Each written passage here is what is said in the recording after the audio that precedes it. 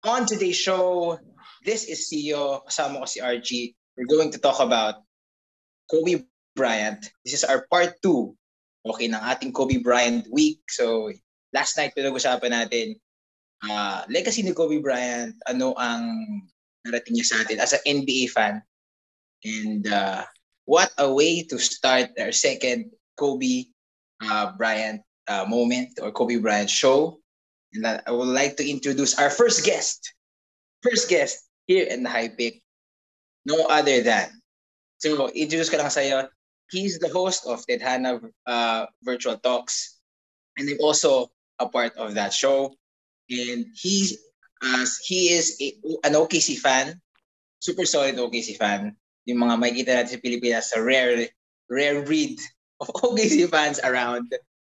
He's been supporting the team since Jeff Green, Russell Westbrook, KD, a lot of heartbreaks. Ayoko nang samahan yun. A lot of good moments kasama in supporting his OKC. But this show is about Kobe Bryant. And introduce you guys, Burger Hurtado, our friend also. Thank you for being on Thank you. Thank you. Thank you, Simon. Thank you, Archie, for having me on the show. It's such an honor, and it's even more of an honor to be the guest during your Kobe Bryant special episode, pare. Well done. Naisip ka namin kasi, naisip ka namin, for our listeners, naisip namin na siya kasi he's been very close to us all through college, and then right now he's a family to us, an NBA family as well. And let's start. So we're talking about greatest games of Kobe Bryant. Kahit ano, let's say kung naalala nyo siya as kung you've watched his first game against your team, and ano yung greatest games na tingin natin na naaalala natin. So let's start with you, Archie. And then let's dissect the game. On how it's played, how Kobe played, if the Lakers won, if the Lakers lost, ano yung significance nito sa kanyang career. Let's talk about that. Sige. Well, since sa ating naman tatlo, ako yung pinaka-fan ng Lakers and Kobe fan, syempre. So, I would like to start kung saan yung game na pinaka-naging fan ako ni Kobe. Yung talagang nag-solidify ng pagiging fandom ko sa Lakers din in general. And ito yung masasabi kong gift sa akin kasi nangyari itong, well, not particularly a game, pero more of a series kasi ito yung 2000 NBA Finals. Tapos siya, Kobe Bryant, dito ko mas nakita kung anong klaseng player, kung ano yung potential niya, na tingin ko ito yung magiging favorite player ko for a long time after kung makita tong series na to and after mag-champion ng Lakers noong 2000. So, in particular, doon sa series na yon, yung Game 4 against, syempre, the Indiana Pacers during that time, wherein Kobe Bryant played 47 minutes. So, almost the whole game nung game na yon, naglaro si Kobe because he carried the Lakers. Shaquille O'Neal was fouled out during that game. And at the same time, Kobe Bryant, meron siyang iniindang injury sa kanyang ankle during that game. So, ito yung masasabi kong pinaka nagpahanga sa akin kay Kobe. At nag-start akong talagang, wala na, final na. Ito na, Lakers na talaga ako for a long time after itong series na to and after na nag-champion. So, ano ba yung performance ni Kobe dito? Because ang matchup niya dito, of course, Reggie Miller. We know Reggie Miller as one of the top shooting guards of all time siguro. And mas veteran siya compared to Kobe Bryant and mas deep yung roster ng Indiana Pacers during that time. So Kobe had 47 points. 28 points during that time. And ito yung nag-carry ng momentum going to 3-1 lead against the Indiana Pacers during that series. And parang after nung game na yun, game 4 na yun, sure ako Lakers na yung mag-champion eh. So masaya ako na napanood ko yun, na-experience ko siya nung bata ako kasi bilang bagong fan ng NBA, tapos yung generation na yun, malaking tulong siya para mas ma-motivate ako na mas maging fan ng NBA in general. So yun, very memorable siya sa akin. Hindi ko siya matatanggal sa list ko ng one of the greatest games ni Kobe Bryant. Okay, Berg, I want to ask you about Kobe's moments. So, I'm not quite sure kung nakakapanood ka ng mga full games niya. And I think nakapanood ka na, like if you're supporting your team against Kobe Bryant. But before supporting your team, may mga highlights ka before na napanood sa kanya. Full game, any full game, maybe highlights nung OKC was not around yet sa league. Have you seen any games na nag-matter or naalala mo up until now? Kagaya ni Archie, there's so many games of Kobe Bryant that is etched into the history or into our memories, no, until the end of time siguro. Pero yung pinaka pwede kong masabi na tumatak sa akin at doon ko unang nakilala talaga si Kobe is the 81 points in 2006 against the Toronto Raptors. Yes, the reason why it hit home for me was because my brother was a fan of the NBA. Kasi nung bata ako, dahil lang matangkad ako, kaya lang pumasok sa basketball eh. Pero it's not really because I love basketball talaga. Pag Pilipino kasi, matangkad ka, di ba? Ang average height kasi ng lalaki, di ba? 5'8", 5'9". Eh ako, 6 flat ako. So, napasok ko sa basketball nun. So, I wasn't really a fan. It was my brother who followed Shaquille O'Neal and Kobe Bryant. And up to this day, there's still that newspaper article that with the heading Kobe makes 81 points from Philippine Daily Inquirer. Nasa dingding pa yun ng kwarto namin sa Pilipinas. Kulay dilaw na siya. And it was because of that game that I was kasi ang unang alam ko Wilt Chamberlain, di ba? 100 points, alam mo yun. Syempre you would joke around with your other friends sa parang tangina kung ako pag gumaling ako sobra 200 points ako, ikaw tangina panis ka. And then here's a real person who made 81 points after the big greats, the legends of the 60s, 70s, no. 81 points, and it was then that I started to follow Laker news. Pero hindi yung kasing epic nung kay Archie, syempre, di ba? And this was back in 2006. I was still worrying about drinking and whatnot. Kung ano mga I want to go back to that game. I want to go back to that game because just to refresh my memories, yung memories na yun. Because I was in high school doon. High school talaga yun. High school or college? High school tayo niyan. That would have been high school. Ano yun? End ng high school yun. Papasok ng first year college. And ano yun eh. That game, Raptors were leading. They were leading. I think they were up more than 15 or 19. But not more than 20. And then Kobe willed that team. It was a normal game, di ba? Against the Raptors. Jalen Rose, Mo Pete. I mean, parang it's a normal game. For example, OKC versus nung Kevin Durant and Westbrook era. It's a normal game. Let's say against lowly Sacramento Kings. Ganun eh. And then the Raptors were leading. Kobe willed that team to victory by hitting crazy shots. 7 out of 13. 7 out of 13 na 3 points. Tapos sa foul line niya, pare 18 out of 20 siya. So alam mo yun, it was a near perfect game. Sa 7 out of 13 na 3 points niya, parang nasa 60%, 50% na 3-point percentage na yun kaagad. Oh. Eh ang average lang, the highest usually will be Curry, di ba? At 43 to 45%. Tapos biglang Kobe on a normal fucking day, it's not even, alam mo yun, the big days na playoffs or championships. He just suddenly thought, alam mo, tayo na, parang kulang yung 50 points today. Tayo na, let me just take this ball and make fucking 81 with it. I like our guest firing out stats. Kasi tinatry namin sa show na yan. To improve on stats. So, ano yan, good point. And then the thing here is the Raptors were doing adjustments on defensive double teams. Box and one. Yung mga box and one college pa yan. As in lahat ng scheme. Trapping him around, getting physical. So it's really counted. And then I forgot the coach of the Raptors, nung hinayaan nila si Kobe to do a reverse, na ano siya parang napatungo na lang, hindi niya na kaya, hindi niya alam gagawin. And di ba yung meme ni Jalen Rose? Sam Mitchell pa. Di ba? It's very, very, exactly that word.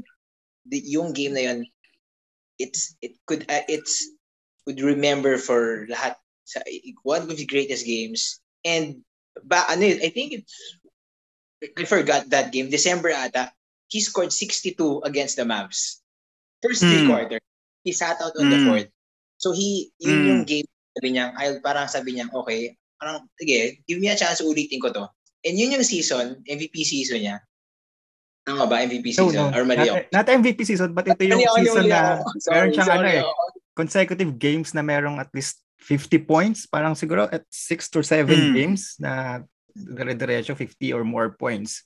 Oo, 62. Nagsimula yan sa 62 points. 62. Parang inupo kasi siya sa fourth quarter, di ba? So, siguro siya inupo sa fourth quarter during that game. Baka more than 80 points din yung yung score niya. He's an unstoppable force. Can we talk about, just for a second? I think one of the things that most people will talk about will be the impact on on their lives, by Kobe. Pero I think one of the biggest impacts na pwedeng natin pag-usapan will be his work ethic. I think those 80 points, those 50 points, 60 points, they don't just come from anywhere. Hindi siya pure talent. Kobe was the pangilan siyang pick, Archie? 13th. 13th. Tangina, isipin mo, 13th pick siya, pare. Nung 1996 na draft. Isipin mo, si Nick Collison ng OKC was 12th pick. 12th pick, tangina ng Seattle, pare. That's Nick Collison, pare. And he averages, 4 points, 5 rebounds per game. And Kobe was the 13th pick. And yet, he went out and made 81 points, 60 points, consecutive 50-point games on his work ethic alone. And I think that one of the things that and personally I admire about him was his work ethic. Kahit dun sa 2010 na game, I was rewatching some games kanina. He had finger strain sa index finger niya. Yeah. He had knee issues. He had ankle issues. And he still fucking scored 38 points, pare, sa OKC. And OKC trailed the whole way. Alam mo yun, nabubwisit na ako kanina kasi tangina lahat ng games ng OKC panoorin ko, talo. Pati 2010 na replay, talo na naman. Sabi ko, tangina, nagagawin ka dito. Double team, triple team si Kobe at 31 years old. 31 years old. Triple team pa rin siya. Yun nga yung pinag-usapan namin last night about his work ethic and how he works very hard. And hindi lang siya yung I'm gonna work hard, but he's very competitive. Tulad na sinabi ko last night, it's Jay Williams. He's the analyst of ESPN. And when Jay Williams was practicing, kasama si Kobe napakaaga. Si Jay Williams nandun. So si Jay Williams, hard worker yan Hindi lang nagtapos yung career niya sa NBA. Tapos siya mag-practice. Si Kobe, nag-practice pa rin. Nag-drills pa rin. So sabi niya, why are you still here practicing? Sabi ni Kobe Bryant, because you were here. Because you were here. Oo nga. I saw you practice. Yes. Ganon. Yes. That's how. And then, he's really fundamentally sound. Yung pag-usapan natin yun. Yes. Fundamentally sound. And then, he works hard just to hone his craft. And that's what people love him. He just before games, this was still in the early 2010 plus. He, even before that, every game he would have a shoot around. Pagka fully healthy siya, syempre, he would have a shoot around of 2 hours. Just before the game, 2 hours, pare. Isipin mo, some of us work out for like 1 hour, 1 hour and a half. And Kobe works on his game just before the game for 2 hours. That type of work ethic, na tipong darating siya 4 hours, 5 hours just before the game, is something that everybody should follow. Because you don't lose anything, di ba? If you come to an event earlier, you come prepared, and then you prepare even more when you're already there.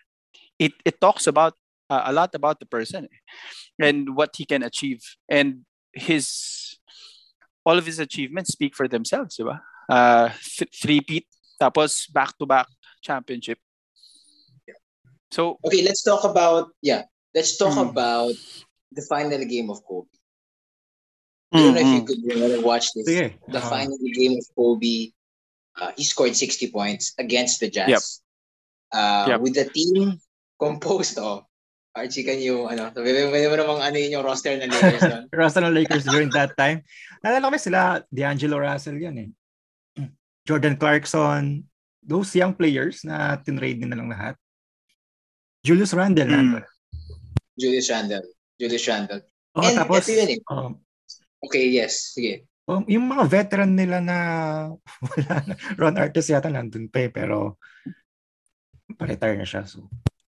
Meta world peace. Meta world peace mo ba yan? Okay, ito yung game ni Kobe. Okay, alright. I'm a Jason Kidd fan. Very hardcore Jason Kidd fan. But I never watched yung Jason Kidd fan ka ba? Luka Doncic din, Luka and Dirk. Pero napanood ko yung final game ni Dirk sa home, sa Dallas. Pero hindi ko napanood kasi yung final game niya. Pero ito kay Kobe, pinanood ko to. Pinanood namin ni Archie to. Magkasama pa tayo.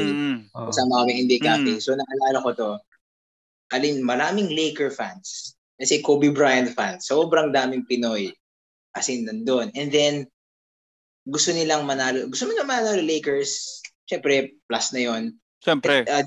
This is the season, fourth lowest ng stats ni Kobe in his career. It's 17 points. So, and it's quite, go Archie, were you shocked na he announced his retirement that season? Kasi kasi hindi ko ina-expect na mag-retire siya during that season. Parang inisip ko magkakaroon pa siya at least 2 years sa kanyang or parang mag-retire siya. Pero kasi na rin eh, patapos na rin yung contract niya noon eh. So walang assurance talaga na bibigyan siya ng malaki pang contract during that time. And knowing the lineup of the Lakers then noong 2015 to 2016, wala rin naman masyado ng siguro aasahan si Kobe. And sinabi naman yan doon sa kanyang mga interviews, sa kanyang mga media coverage, sa kanyang letters na at peace na siya. So during yung announcement niya sa mas madali na siyang tanggapin. Kaya lang ang pangit lang for me as a fan na mag-end up yung yung career niya na ang Lakers only won 17 games during that time. So 'di ba, parang unlike during the time na Michael Jordan retired, they retired on a winning note eh. Even other great players. Kasi Kobe at the bottom of the standings. Parang ang pangit. So, this game against the Utah Jazz, yung final game niya, parang na-redeem yung season ng Lakers. Even though they're at the bottom of the standings during that time. Very memorable yung final game. So, yun, masaya na rin. I could remember watching this game. Celebrities were there, Staples Center. Ito yung Berg, ito yung ESPN talaga. Ito yung this game is better. Di ba? This game is I watched the game. Pero 4 quarters lang. Mas pinanood to ng mga tao kaysa dun sa final game ng Warriors. Na bibit nila yung... Of course. It's Kobe, pare. It's Kobe eh. And I remember the game na tipong parang alam mo yun, hindi naman nila pinagbibigyan si Kobe. Pero alam mo yun, nandun yung reverence ba? Nandun yung respeto sa kanya. And then, Berg and Archie, itong Utah Jazz na to, hindi to yung push over na team na sabihin. Kasi ito yung Jazz na... Gordon Hayward, si Hood. Ingles. Tapos, meron nga one time, may katabi kami. Tapos si Ingles, tira ng tres, pumasok. Tapos sabi niya, sino to? Ano tong Ingles na to? So sabi niya, sino to? Hindi siya, they led throughout the fourth quarter. At the end of the last 2 minutes, ito ni humabol si Kobe. And then, almost 5 points yung nalamang yung nakat nila. I think 5 minutes sa game.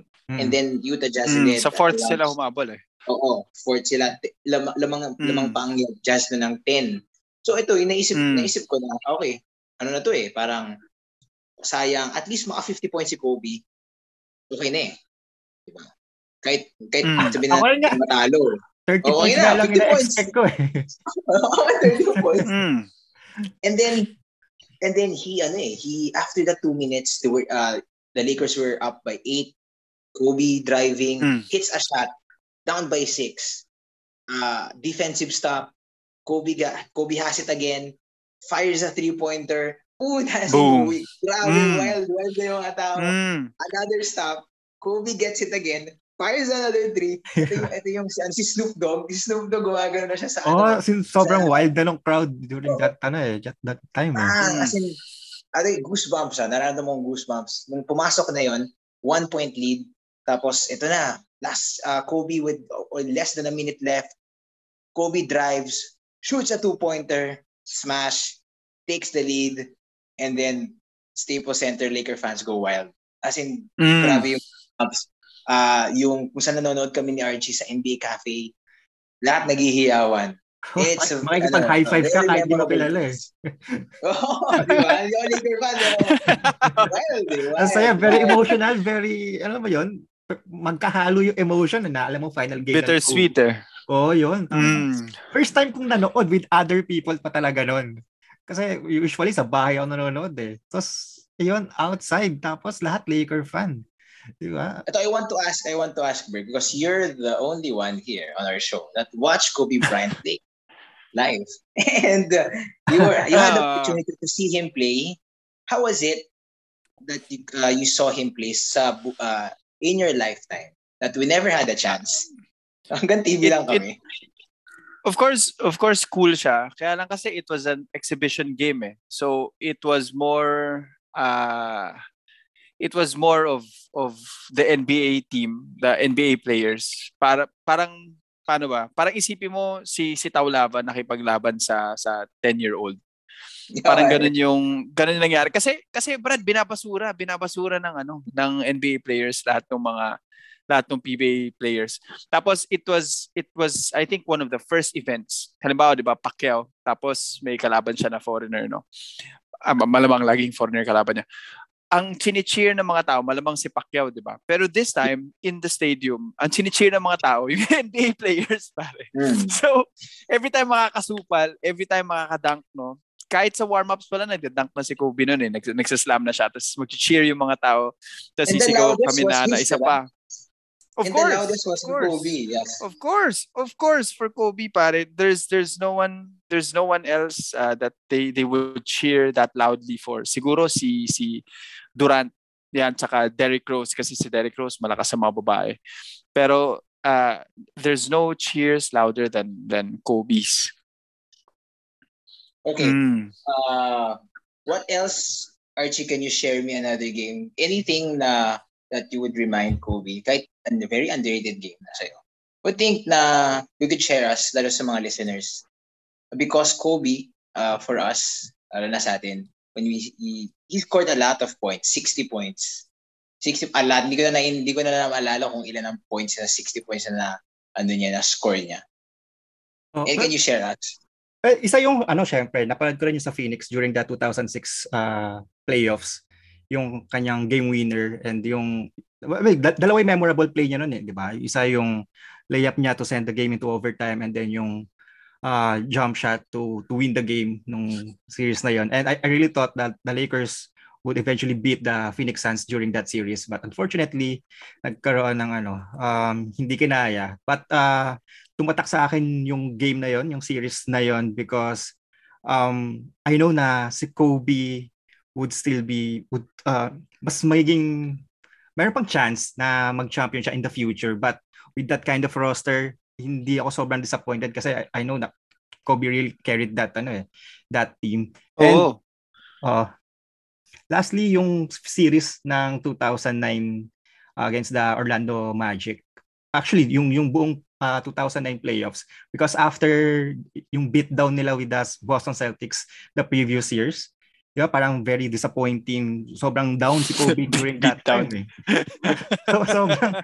So pagdating ng playoffs ng 2009, Kobe sobrang focus siya, sobrang yung mga sasagot niya sa media interview, di ba, one-liner lang. So doon ko nakita yung Kobe na nag-mature, na nag-transition siya from being yung one star player lang sa team to becoming a very good team player. Tapos parang kumbaga yung 2009 playoffs yan, isa sa not really culmination ng career niya, but the greatest achievement siguro, one of the greatest achievements.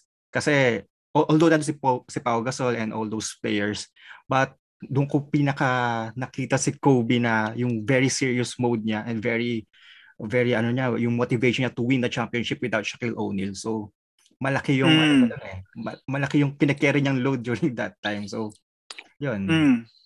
Yeah, and to add that yes, go. Yung team play kasi I think it was a crucial factor sa pagkapanalo nila nun. Kasi nung 'di ba that's what other people say between the difference between the number 8 and the number 24, 'di ba?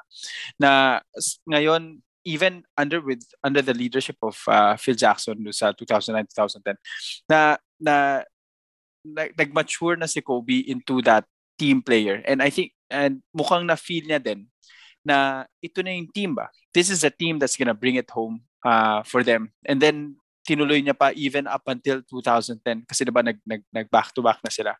So doon mo makikita and wala makapigil sa kanya and sa malaking factor din yung kanyang physical coach, ano ba tawag sa kanya, yung kanyang PT Simon, si conditioning niya si tama ba si Gary Vitti ba yun? Pinag-usapan din naging si Gary Vitti. Okay, good job. Good job. Ikaw pa nagsabi dapat si Archie. Lalo ko yung itsura niya. Alam ko kalbo siya na matanda na. Maalala ko yung pangalan niya. I want to go to that season, last NBA championship niya. Good thing that Burger's here. An OKC fan. Ito yung last championship ni Kobe's 5th championship against the Thunder. It's the first round. This is the OKC team that is up and coming. Young team. They had Westbrook. They had Kevin Durant. Harden was there, but limited yung minutes niya. Yep. And I want to ask you both, of course, Archie muna. Ano yung nating mo sa OKC when Lakers was there? And then this young team, very fast, very young, athletic. And then I could remember that Westbrook dunk over Pau Gasol. Pau Gasol. Pau Gasol. And Kobe Kobe was he was ready. He was ready to take charge because alam niya they were up 2-0, and then when they shifted to Oklahoma. Ito na, di ba? 2-2. Go. Any thoughts behind that? Well, ako, diyan ako nagsimula maging hater ng OKC at saka ni Westbrook in particular.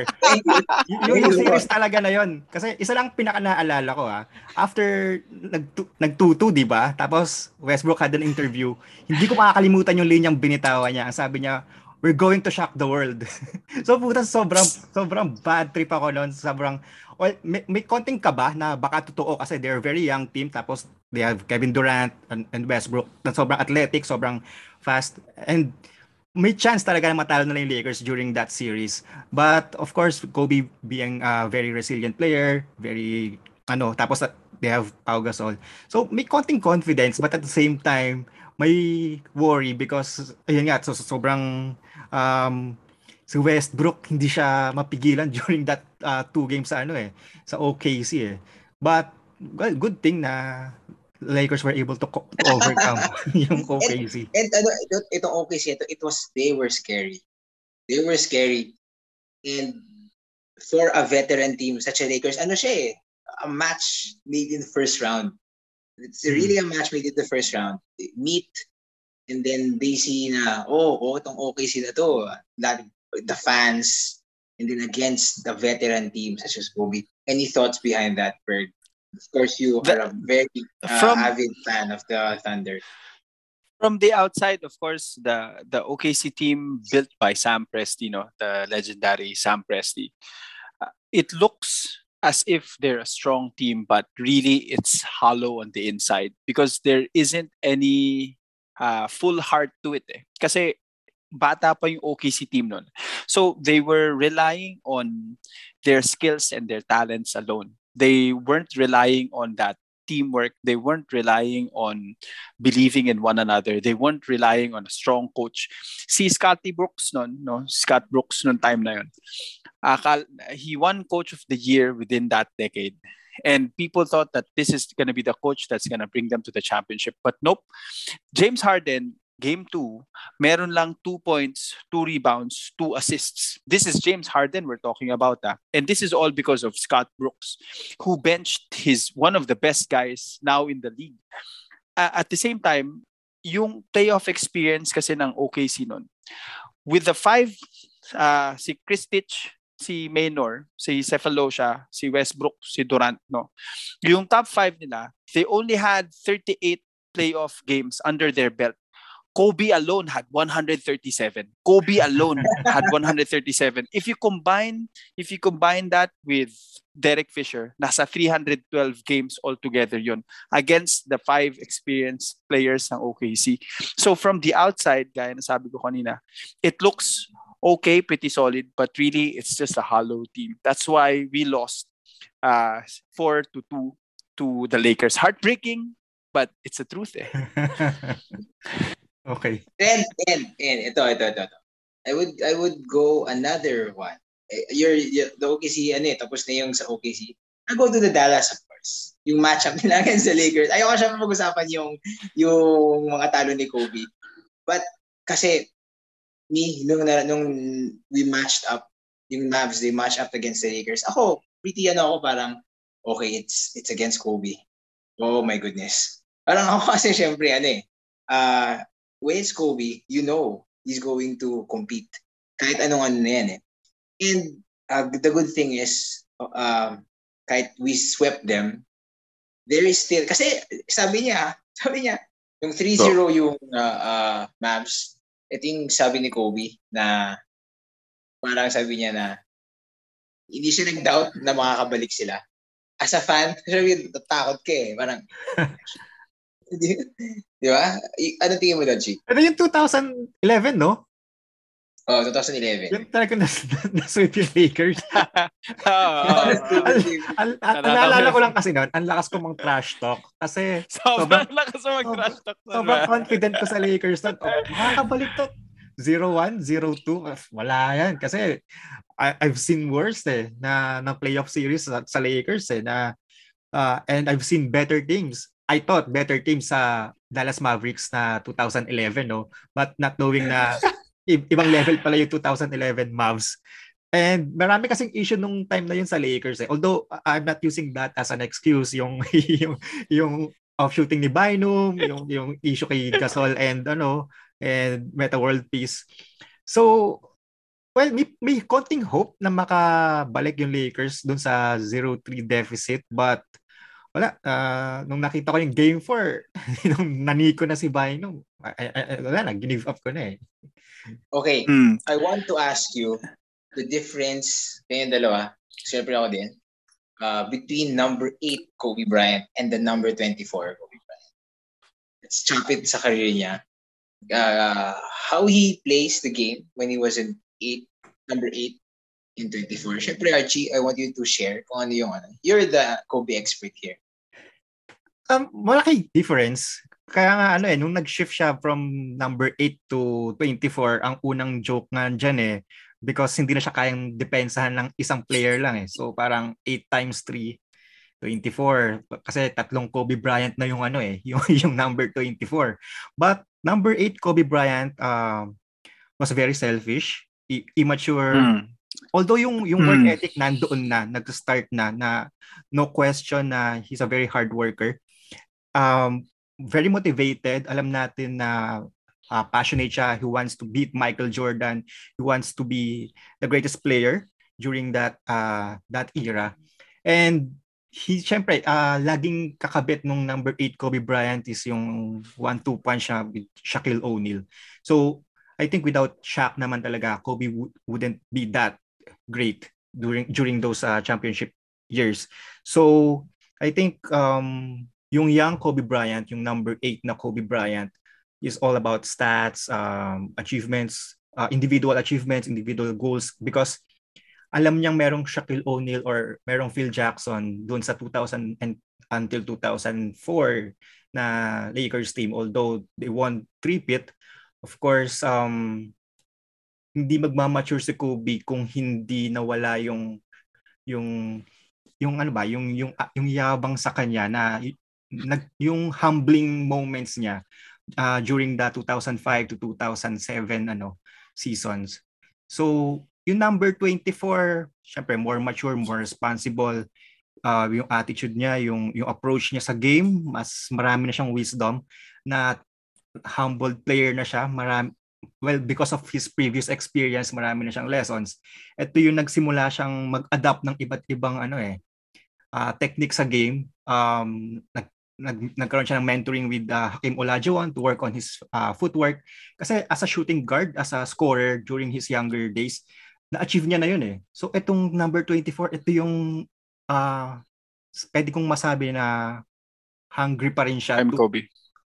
Mas marami pa siyang gusto matutunan, hindi pa siya satisfied sa arsenal niya, sa kanyang mga moves ba, sa kanyang skills. So of course he still wants to win championship, but not just for himself na tayo, but for also the city of Los Angeles.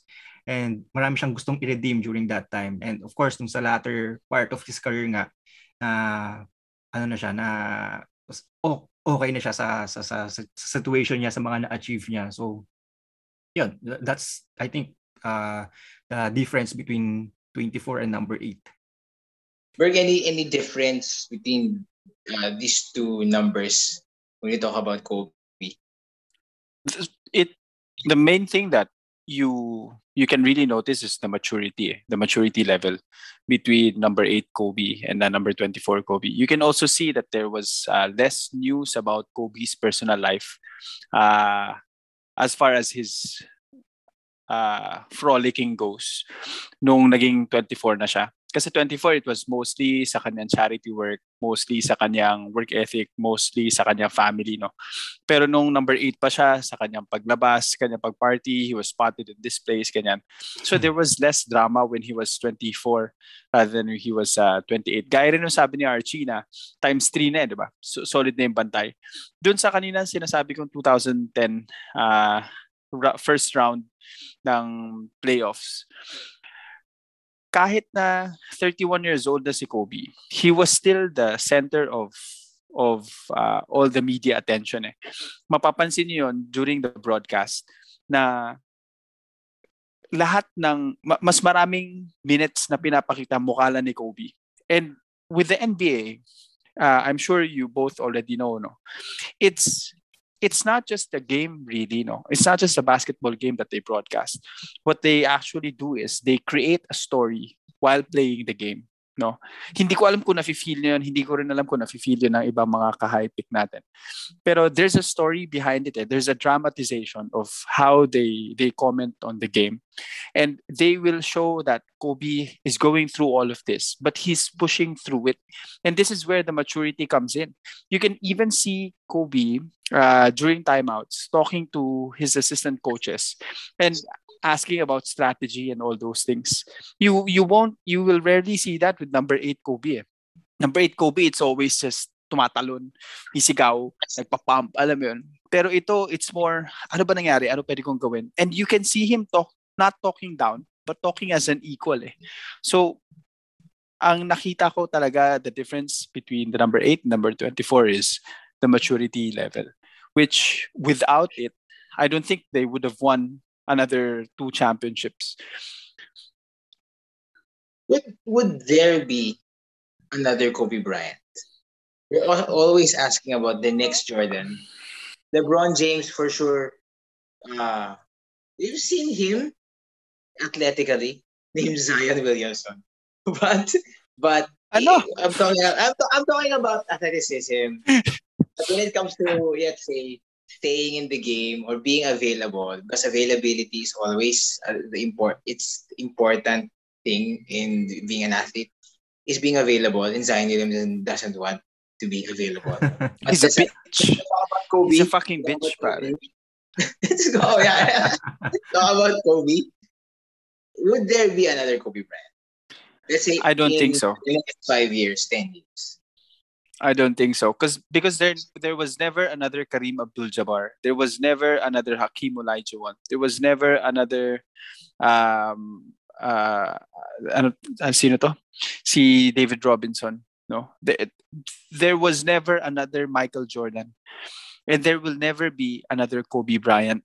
And the reason for this is because the NBA is not just, gaya na sabi ko kanina, it's not just a game, but it's also it's a living organism, eh.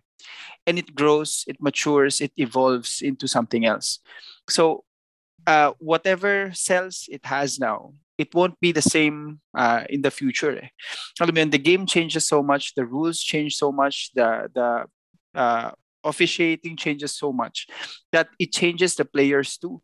Nanggaling tayo dun sa time nila Kobe and Shaq, where centers were the dominant force in the game.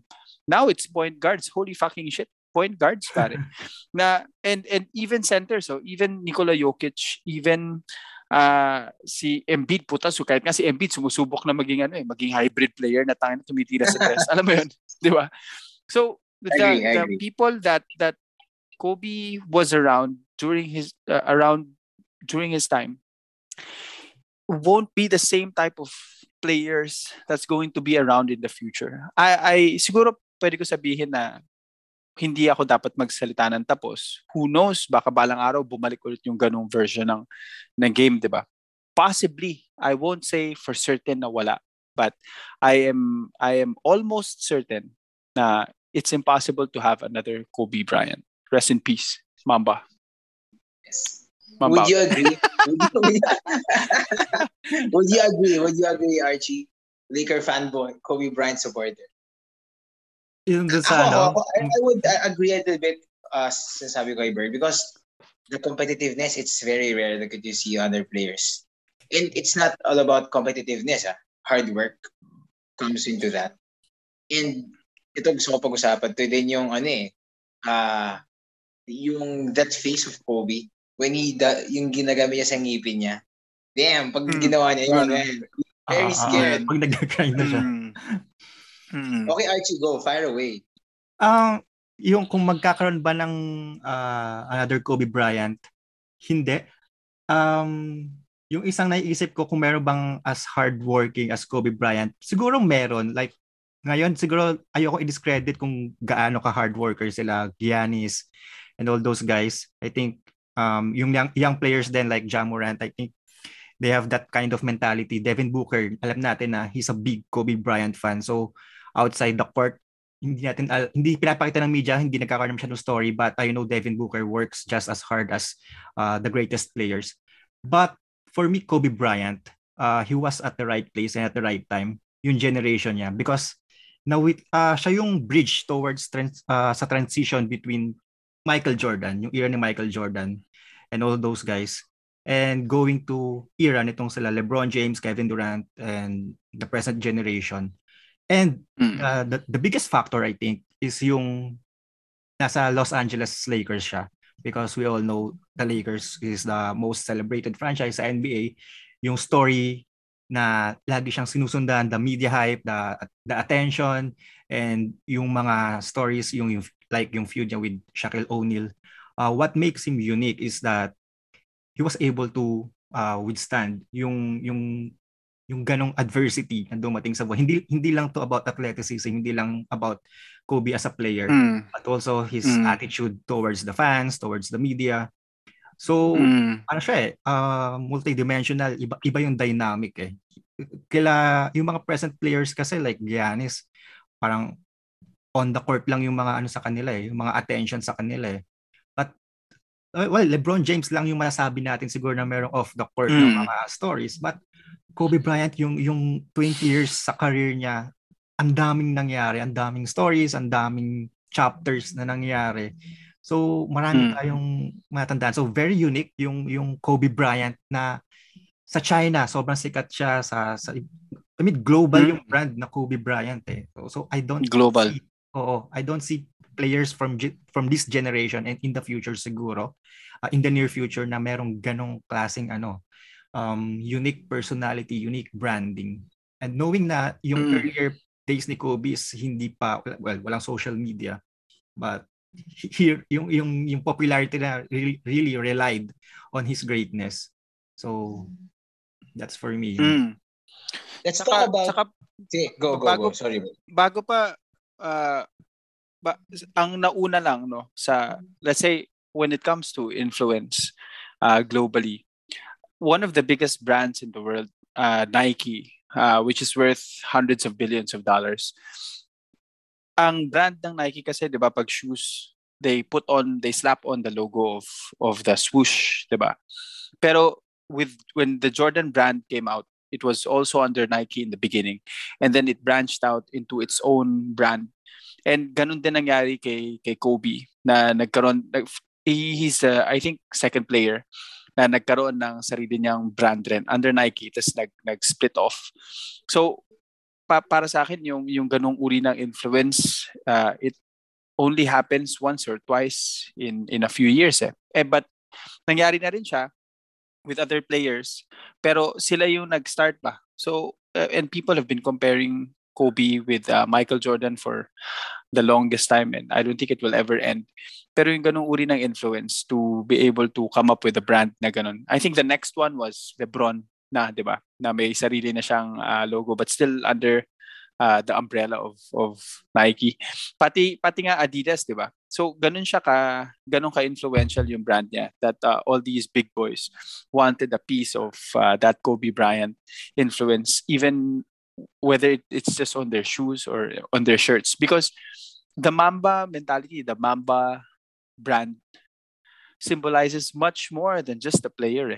It symbolizes a mindset. It symbolizes a lifestyle.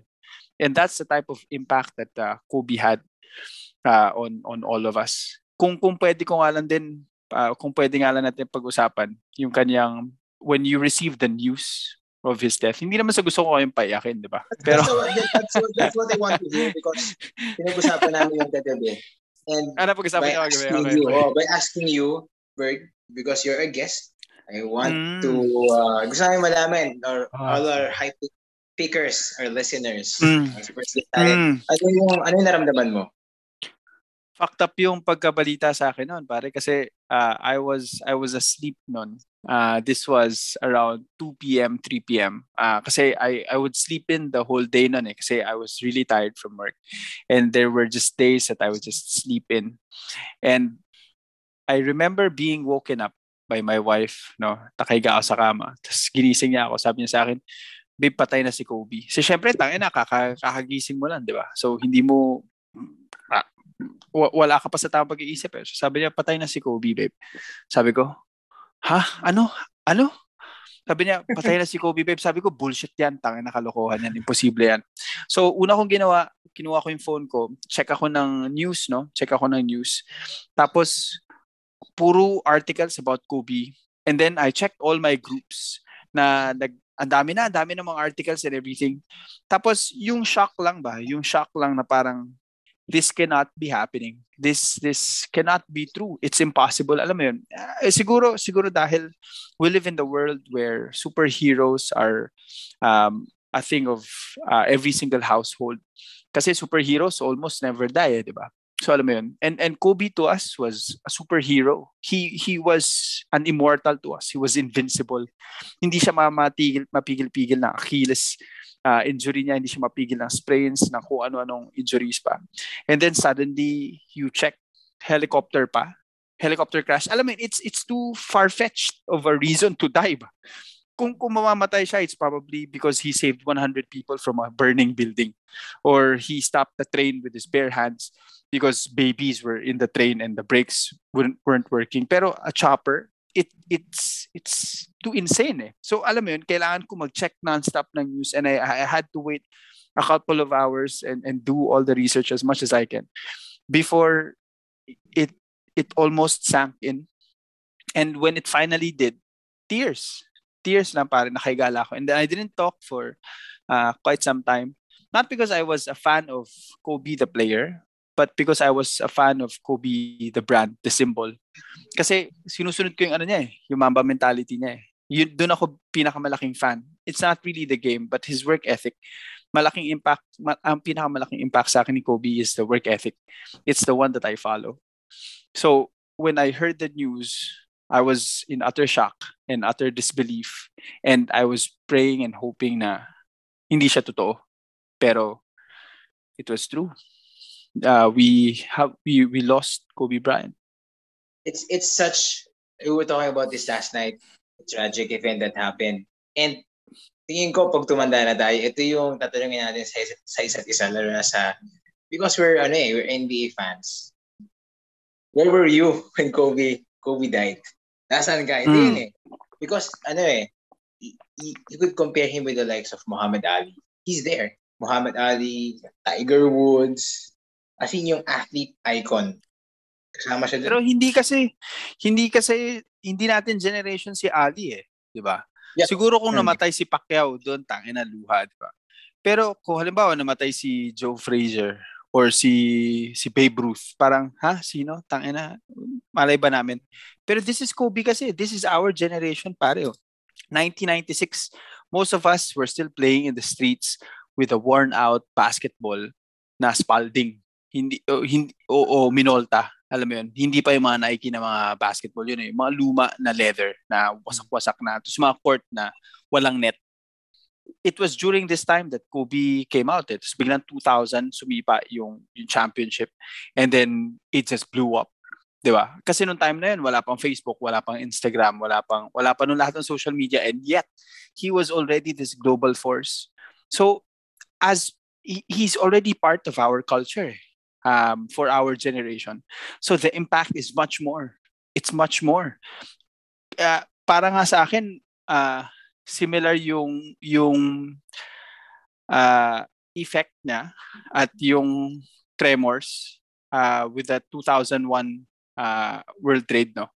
Hindi ko naman kino-compare, syempre tragedy na yun with just one person. But what I mean is, yung news ba na pag-spread na parang ano nangyari? Parang ganung level ng pagkagulat. Kasi ang daming genocide na naganap, ang daming wars na naganap. Pero it doesn't make news that much globally eh. Pero this is just one person, pare. One person. Pero dahil part siya ng culture natin, the impact was much greater, much bigger. In such that we make a lot of videos lalo na sa social media. When yung mga interviews niya, and I agree. I think you'll agree, Archie, kasi, di ba, when he talks about motivation, and you also agree with that. Ano kasi, di ba nga, yung years,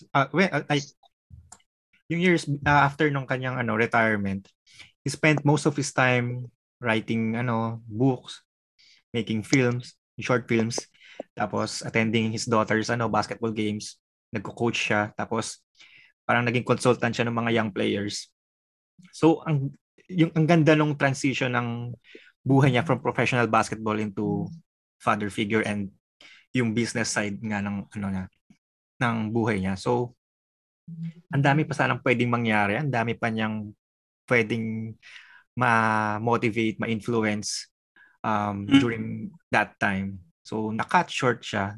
I-share ko lang, naalala ko nung day na yon, nung mismong day, wala kasi akong makasama nung araw na yun, nung namatay, yung tragedy. So, what I did was, so mula 7 a.m., yung pagkagising ko, 6 a.m. ko siya nabalitaan eh. So, parang shock, di ba? Hindi ma-process. But hindi ako umiyak for the first 3 days. Parang yung na-absorb ko lang talaga siya after 5 days yata nung meron ng mga nung talagang wala, nandun na, magkakaroon ng memorial ceremony about him.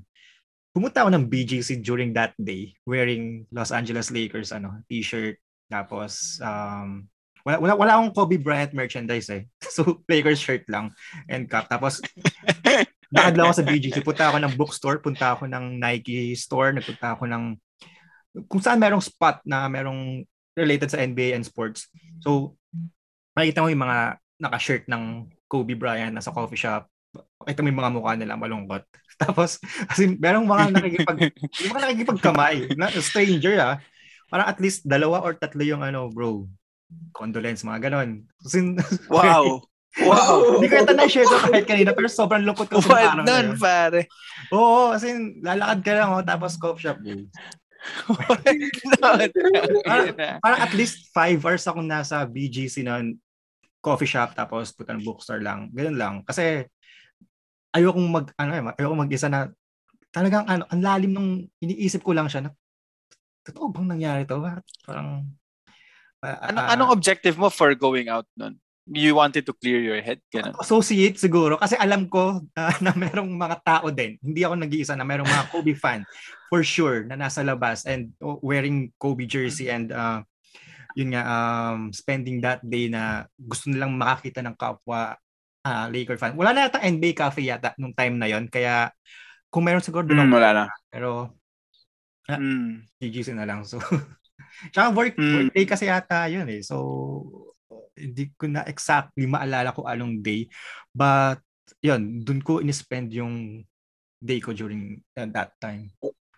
As we move on to the tragic event, what happened in the memories about Kobe Bryant, we go to the rankings. Where would you rank Kobe Bryant? All-time greatest players. Ako?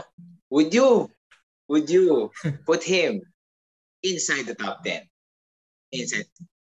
You can make an argument that you put it in the top 10. But you will take out one player. Tsaka saan sa top 10? Let's start with you, Berg. And after you, ako kasi I'm a Larry Bird fan. So ang number one ko, of course, would be Larry Bird. When we talk of ethics, when we talk of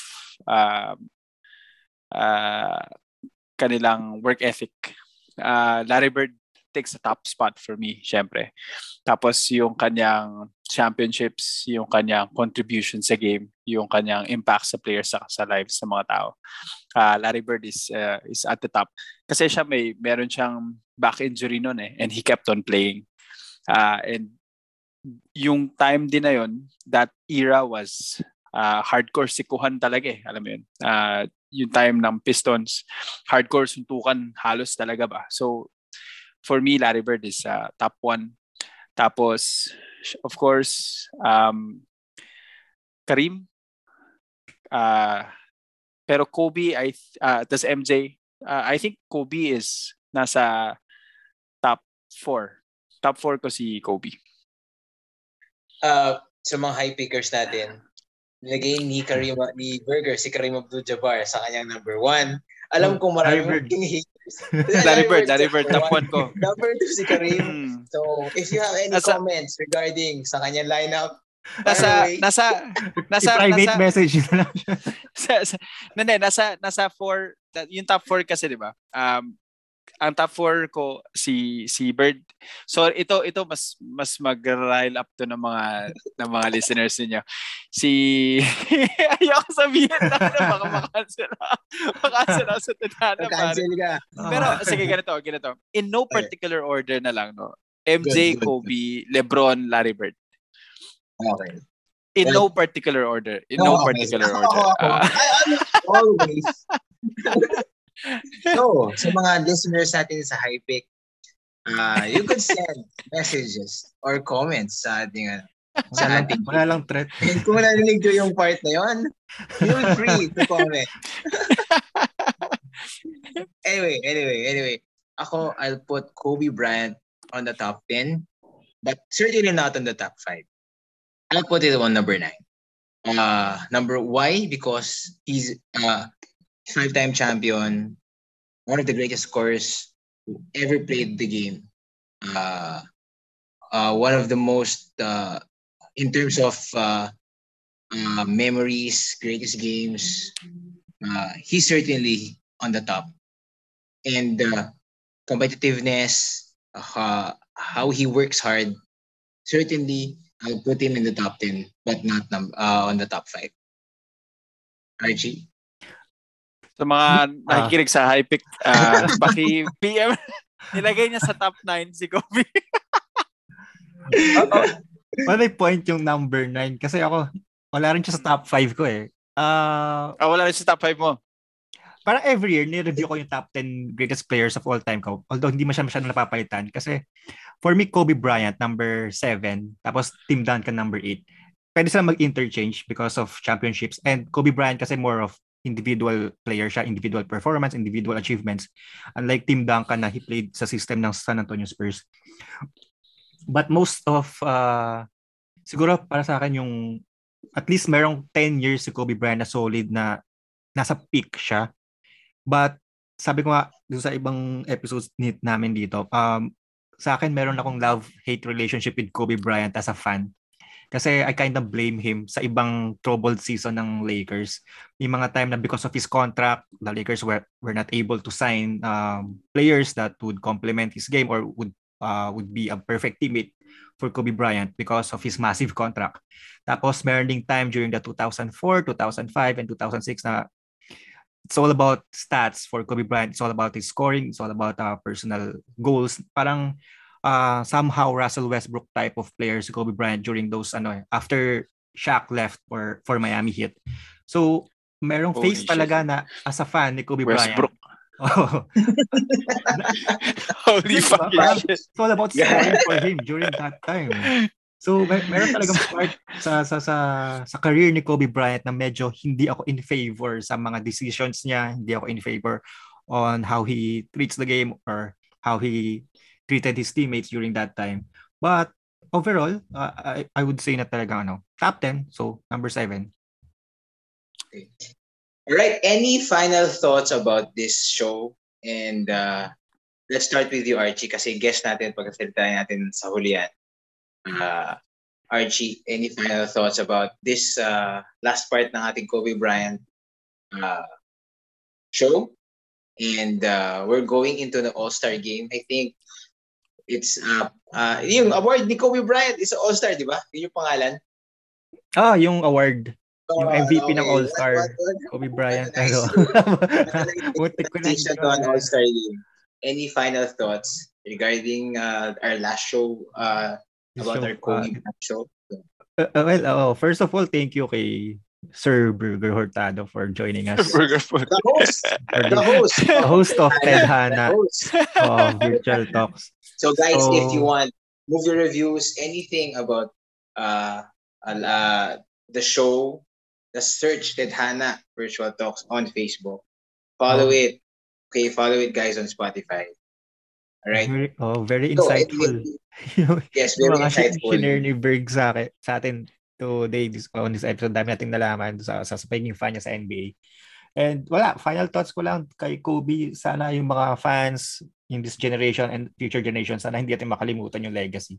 Kobe Bryant, I don't think magkakaroon ng time na mababaliwala yung mga efforts, yung mga contributions ng isang Kobe Bryant sa Lakers. The Lakers would not be the same without Kobe Bryant. So, part ng history, kapag pag-uusapan natin ng NBA, laging may Kobe Bryant. At least one chapter of the entire NBA story is Kobe Bryant.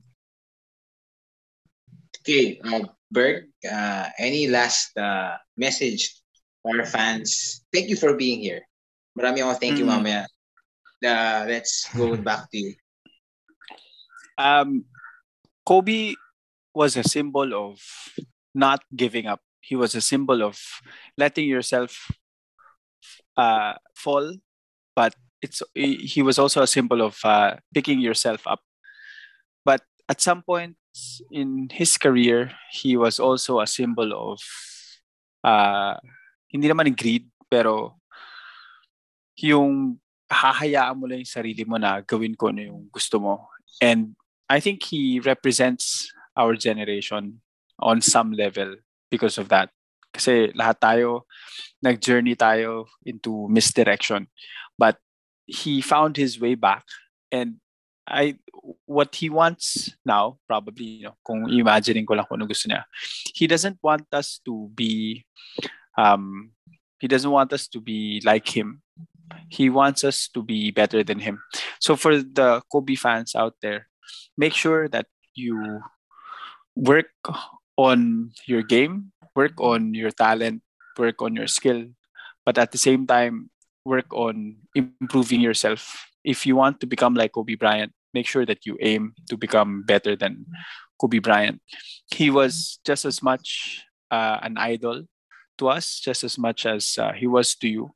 And we hope you continue living the life that Kobe Bryant sought for us to live. Okay, I think that's it for our show. I want to thank Burger for being here. Thank you. So, hindi Thank ko you. nakita Thank you, yung sikap guys. mo. Hindi ko nakita yung okay sikap mo. Sayang. On our next show, probably or our next recording on anything na OKC. Okay, so mga OKC fans there, if you want to listen to us, kasama si Burger. Solid OKC fan yan. And he's gonna wear his cap and we're gonna share and dissect the plans of OKC Thunder sa kanyang 30 picks. So, Yeah, marami tayong tangina. pag-usapan Solid dyan. yun. So thank you, Berg, for Thanks, joining us here. Thank The you, host guys. of- Thank you, guys, for having me. So please follow that. And also, please follow, like our page, The High Pick. Okay? And follow us on Spotify. Thank you. This is your host, CEO, kasama si Archie, and our guest, Burger. Thank you and good night. Thank you. Thank you. Good night.